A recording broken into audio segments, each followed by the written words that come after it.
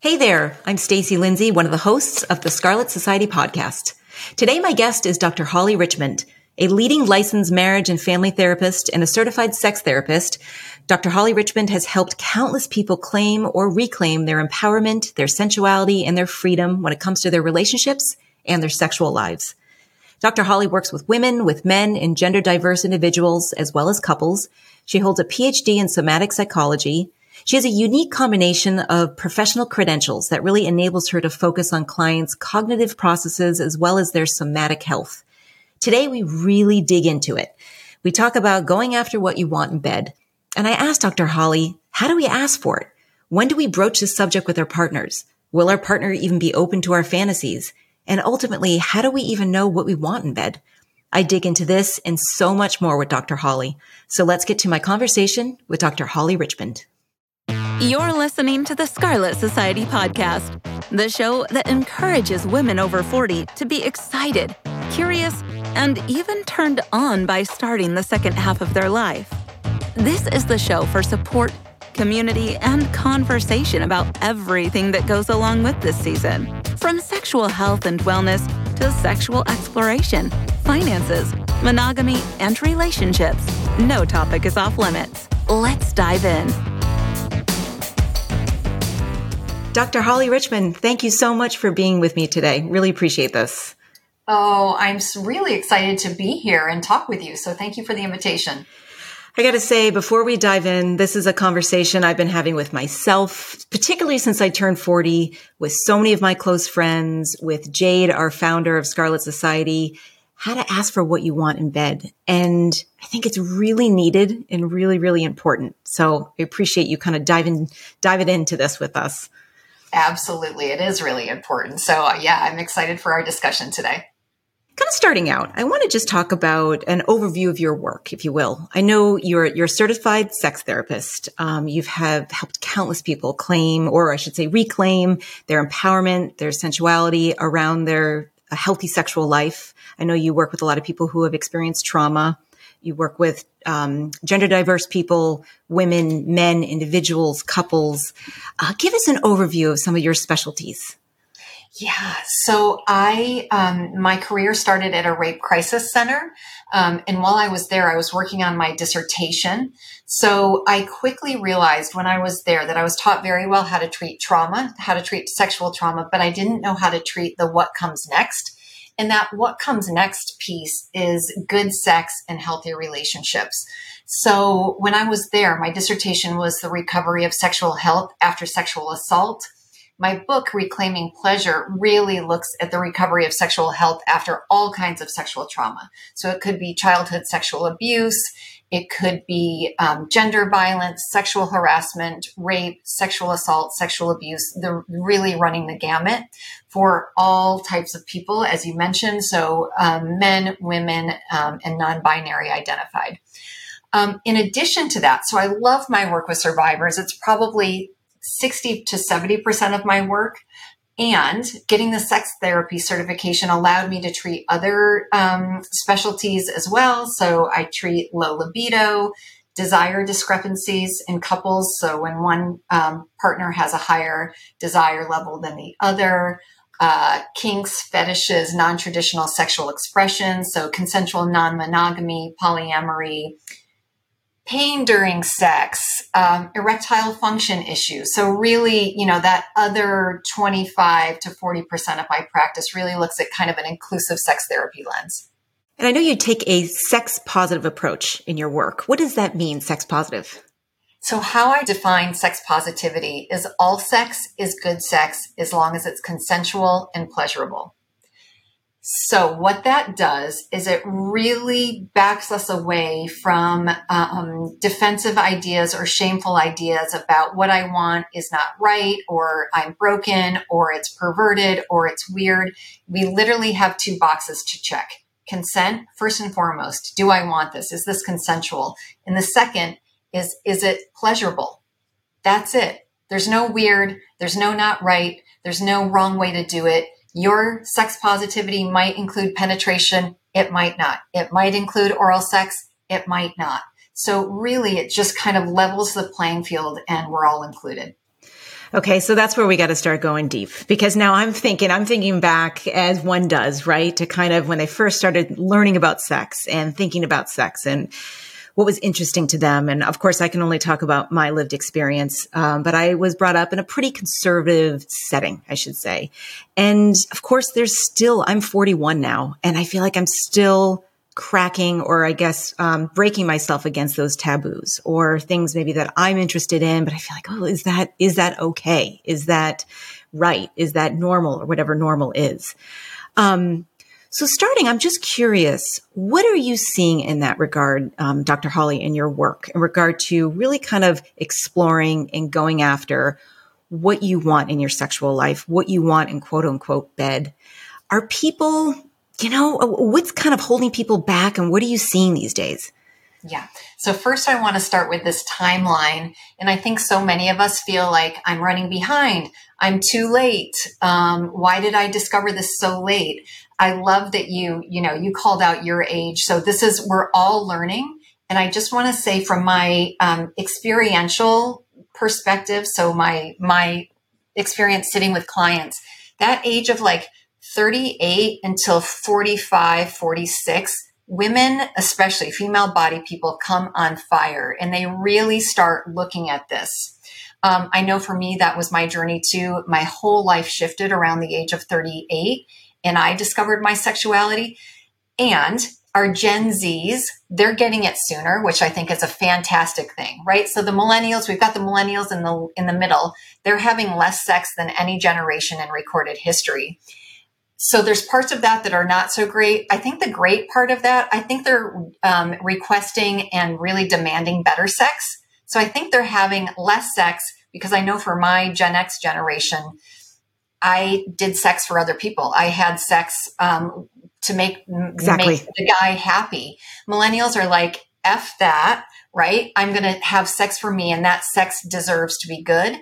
In Gen Z, they're so sex positive, so inclusive. They're more willing to look at differences in sexual expression. And this is just a beautiful evolution. So I'm sorry, Stacey, I'm going back to your question. It's incredible though. I'm just like, this is amazing. This is absolutely incredible. And just, we can hold for 1 second. That's so interesting about millennials are having the least amount of sex right now. That's unprecedented, I have to say. That's wild. It is. And there's a lot of reasons for that. So the millennials, that's when, they kind of grew up. So the younger ones grew up with technology. So we've definitely looked at, is technology taking them away from these in-person connections? So I think that is a valid piece of it. We know that social media really adds to anxiety. So that generation has more anxiety than I think perhaps you and I did growing up, or we just didn't know what to call it then. But I really do think that they're expecting better sex. So they're not having crappy sex. They're like, no, I'm just not willing to do that anymore. Right. Wow. Which is great. Truly. So back to your question, how do we ask for what we want in bed? I think we first have to turn the lens on ourselves.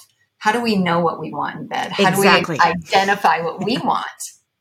I've had that, if I just may add, I've had that moment recently, again, going back to my age, because it's so interesting, Dr. Holly, you say 38 was a big one for you. Around that time, it started being big for me too. And there was that shift. And I was actually in a relationship where the sex was, it might as well have not even been happening.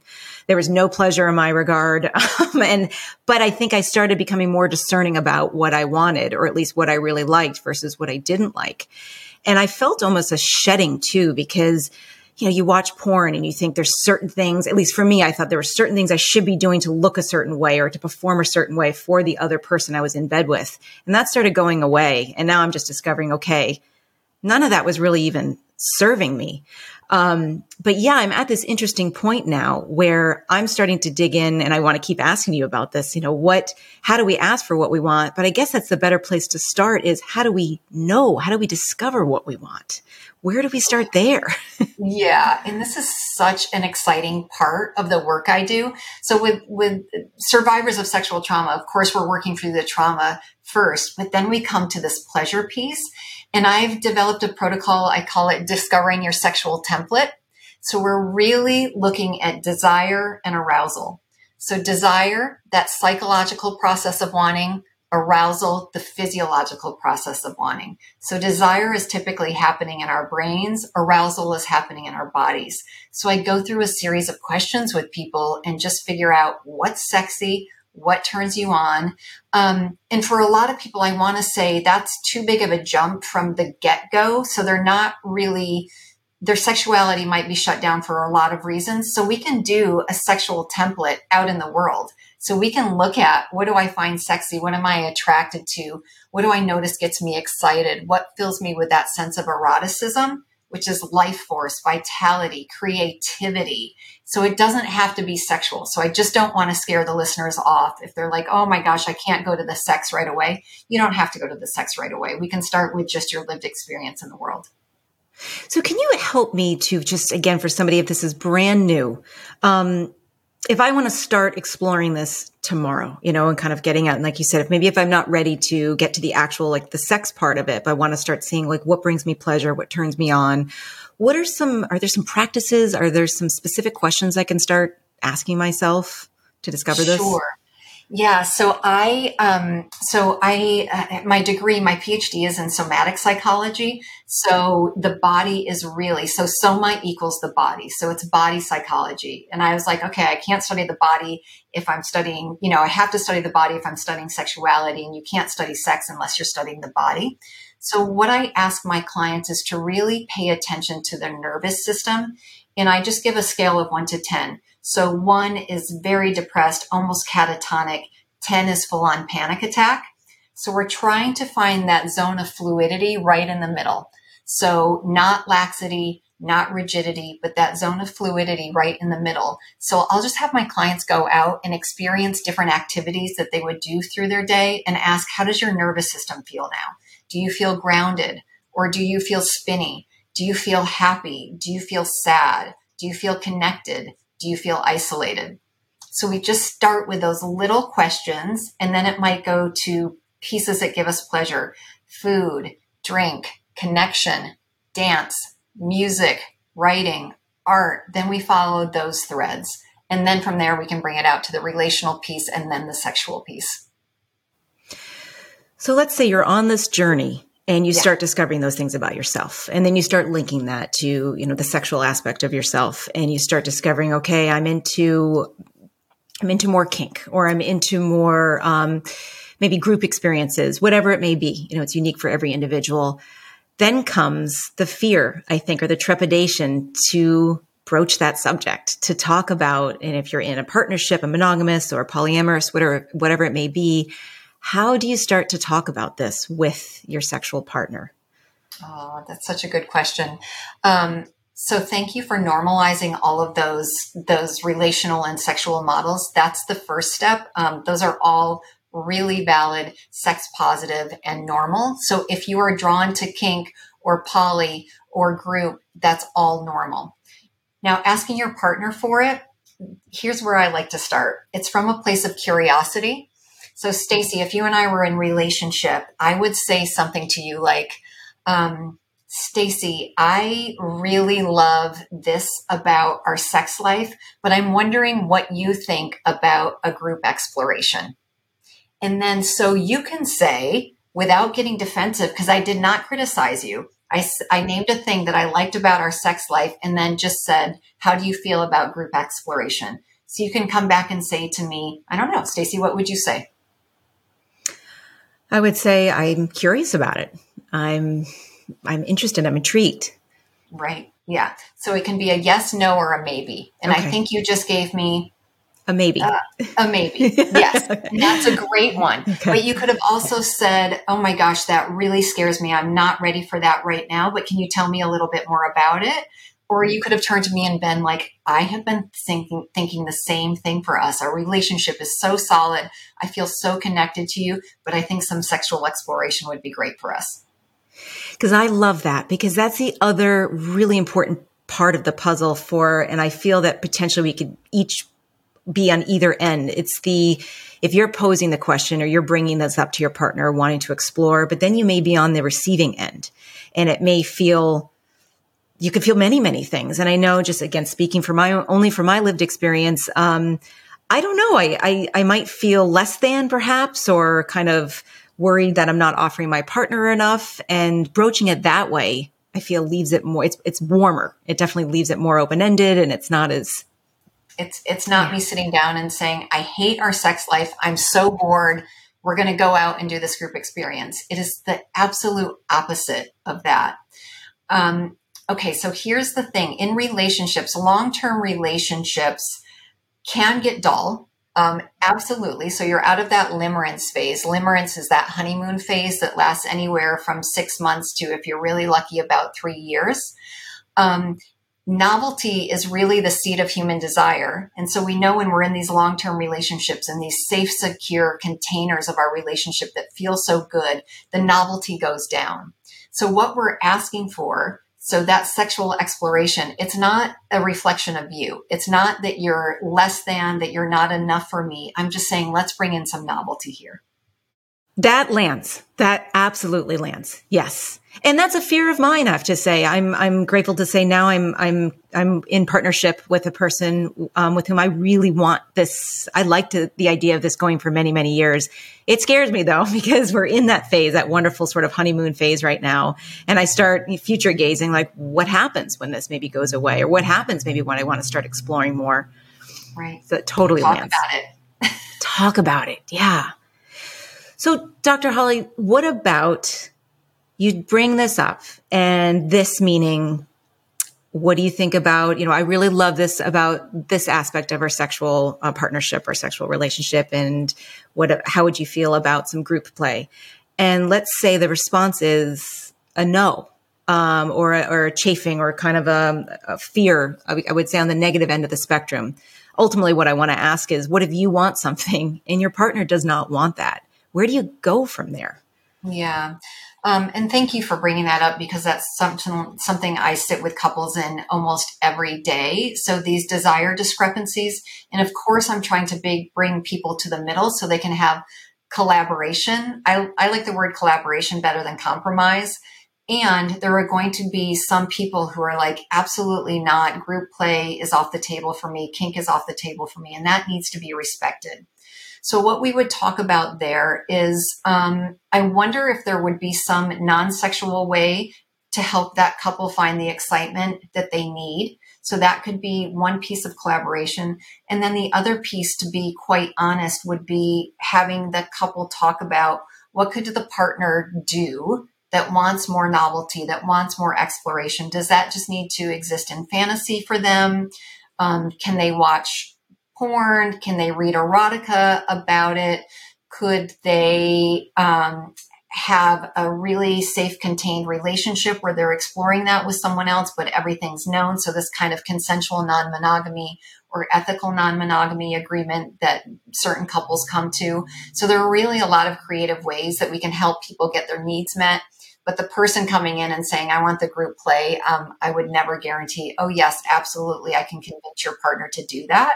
And I feel like that's what some couples come to me for, is like, hey, I want this thing, convince her to do it, convince him to do it. And that's not what we do. Okay.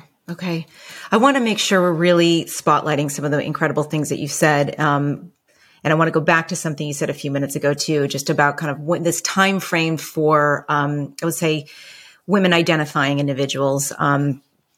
This is a time of the age I'm at, 41, kind of a time of fire coming alive.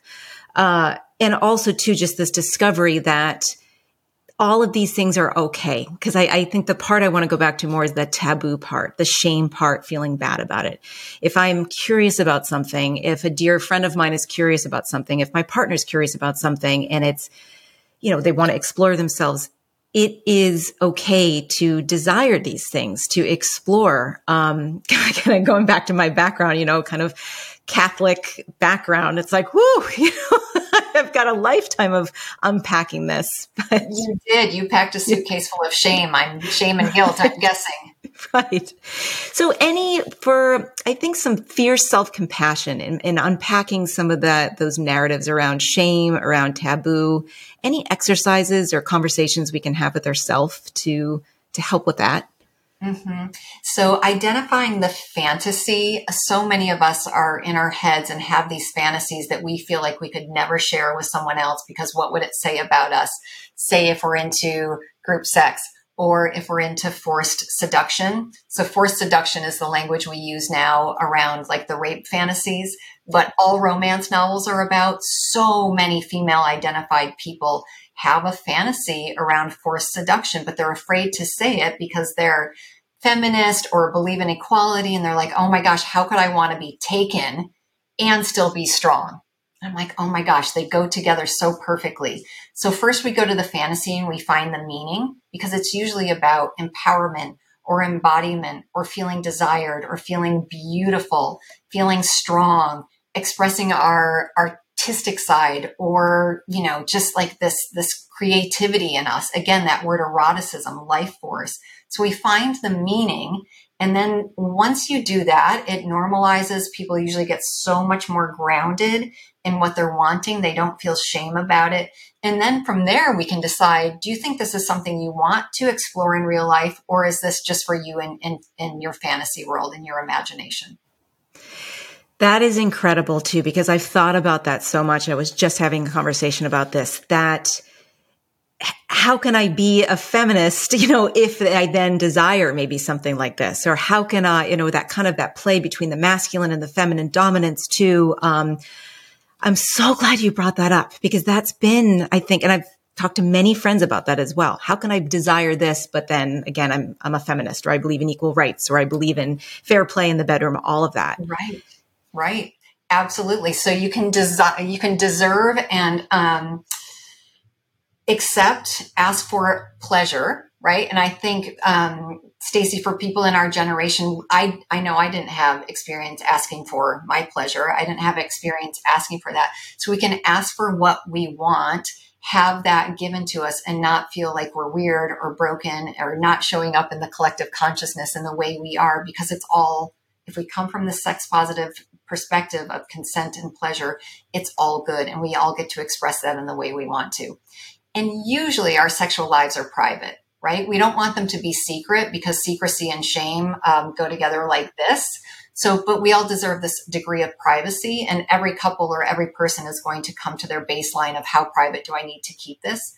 But if you have forced seduction fantasies, you can play it out with your partner. You can keep those to yourselves, or you can go to a sex club. There's all ways to kind of experiment. And you might go to a sex club, have an experience like that and decide, yep, not for me. I'm glad I tried it, but not for me. And that's okay too. What if there is a situation with a partnership that has been in partnership for a long time? And what is a long time? Let's say maybe 6, 7, 8 years, a good chunk of time, and they've been getting along well, and maybe their sex life has been active, but then one person has an awakening and they want more. I'm wondering if that's another layer too. If you've ever encountered somebody who's wanting to broach the subject well into their partnership, and maybe one person thinks everything's fine and the other person, still loves the person, but they want to explore more. What are some points and some advice for people in long-term commitments who want to spice it up? Yes, absolutely. That is so many of the clients I see. So it would be sitting down, both of those people being in conversation with each other. And I would start small. So what could we possibly do at home to spice things up? And then for the partner that wants to explore more, maybe their partner would feel safer if they went to a couples resort or a tantric weekend workshop, or, a resort, meaning like hedonism, something where there's, more sexual expressions, should we say, or again, a tantric workshop, healthy sexuality workshop, female embodiment workshop, male embodiment workshop. So I think there's a lot of iterations of getting to spice it up that people often don't think about. Wow. So there's hope. There's always hope. That's what I'm taking away from this. Yes. And it's never too late. It's never too late. I love that. And I want to ask you about intimacy too, if that's okay, because intimacy can mean many, many things for many individuals, I imagine, and many couples too. What role does intimacy play in these conversations? I think if one couple maybe says, well, Dr. Holly, we feel we're very intimately connected, but we're still having a problem, with this conversation, or we're still having a problem kind of connecting on our sex lives. Is intimacy needed to have these conversations? Yes, really. So the definition of intimacy that I've taken with me is to break up the word into me see. So what you're offering to your partner is an expression of yourself. You are showing them a deep, vulnerable part of you. I don't think we can have great conversations about sexuality, especially in a long-term relationship, if we're also not being vulnerable. Intimacy almost demands vulnerability. It's the art of connection. So I think the intimacy piece is absolutely essential. And I was just thinking about a couple I was sitting with. She wants more sex in the bedroom. He needs more affection and validation outside the bedroom. That's intimacy, right? He's asking for intimacy. He's asking to be seen. She's asking to be desired. Really helping them understand and come to a plan on that has been so beautiful.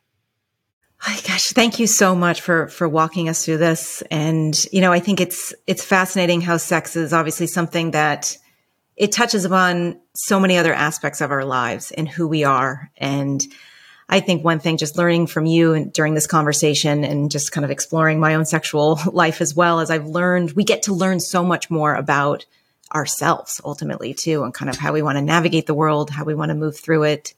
I'm wondering, Dr. Holly, we've touched upon a lot of tips and a lot of conversation starters and tools.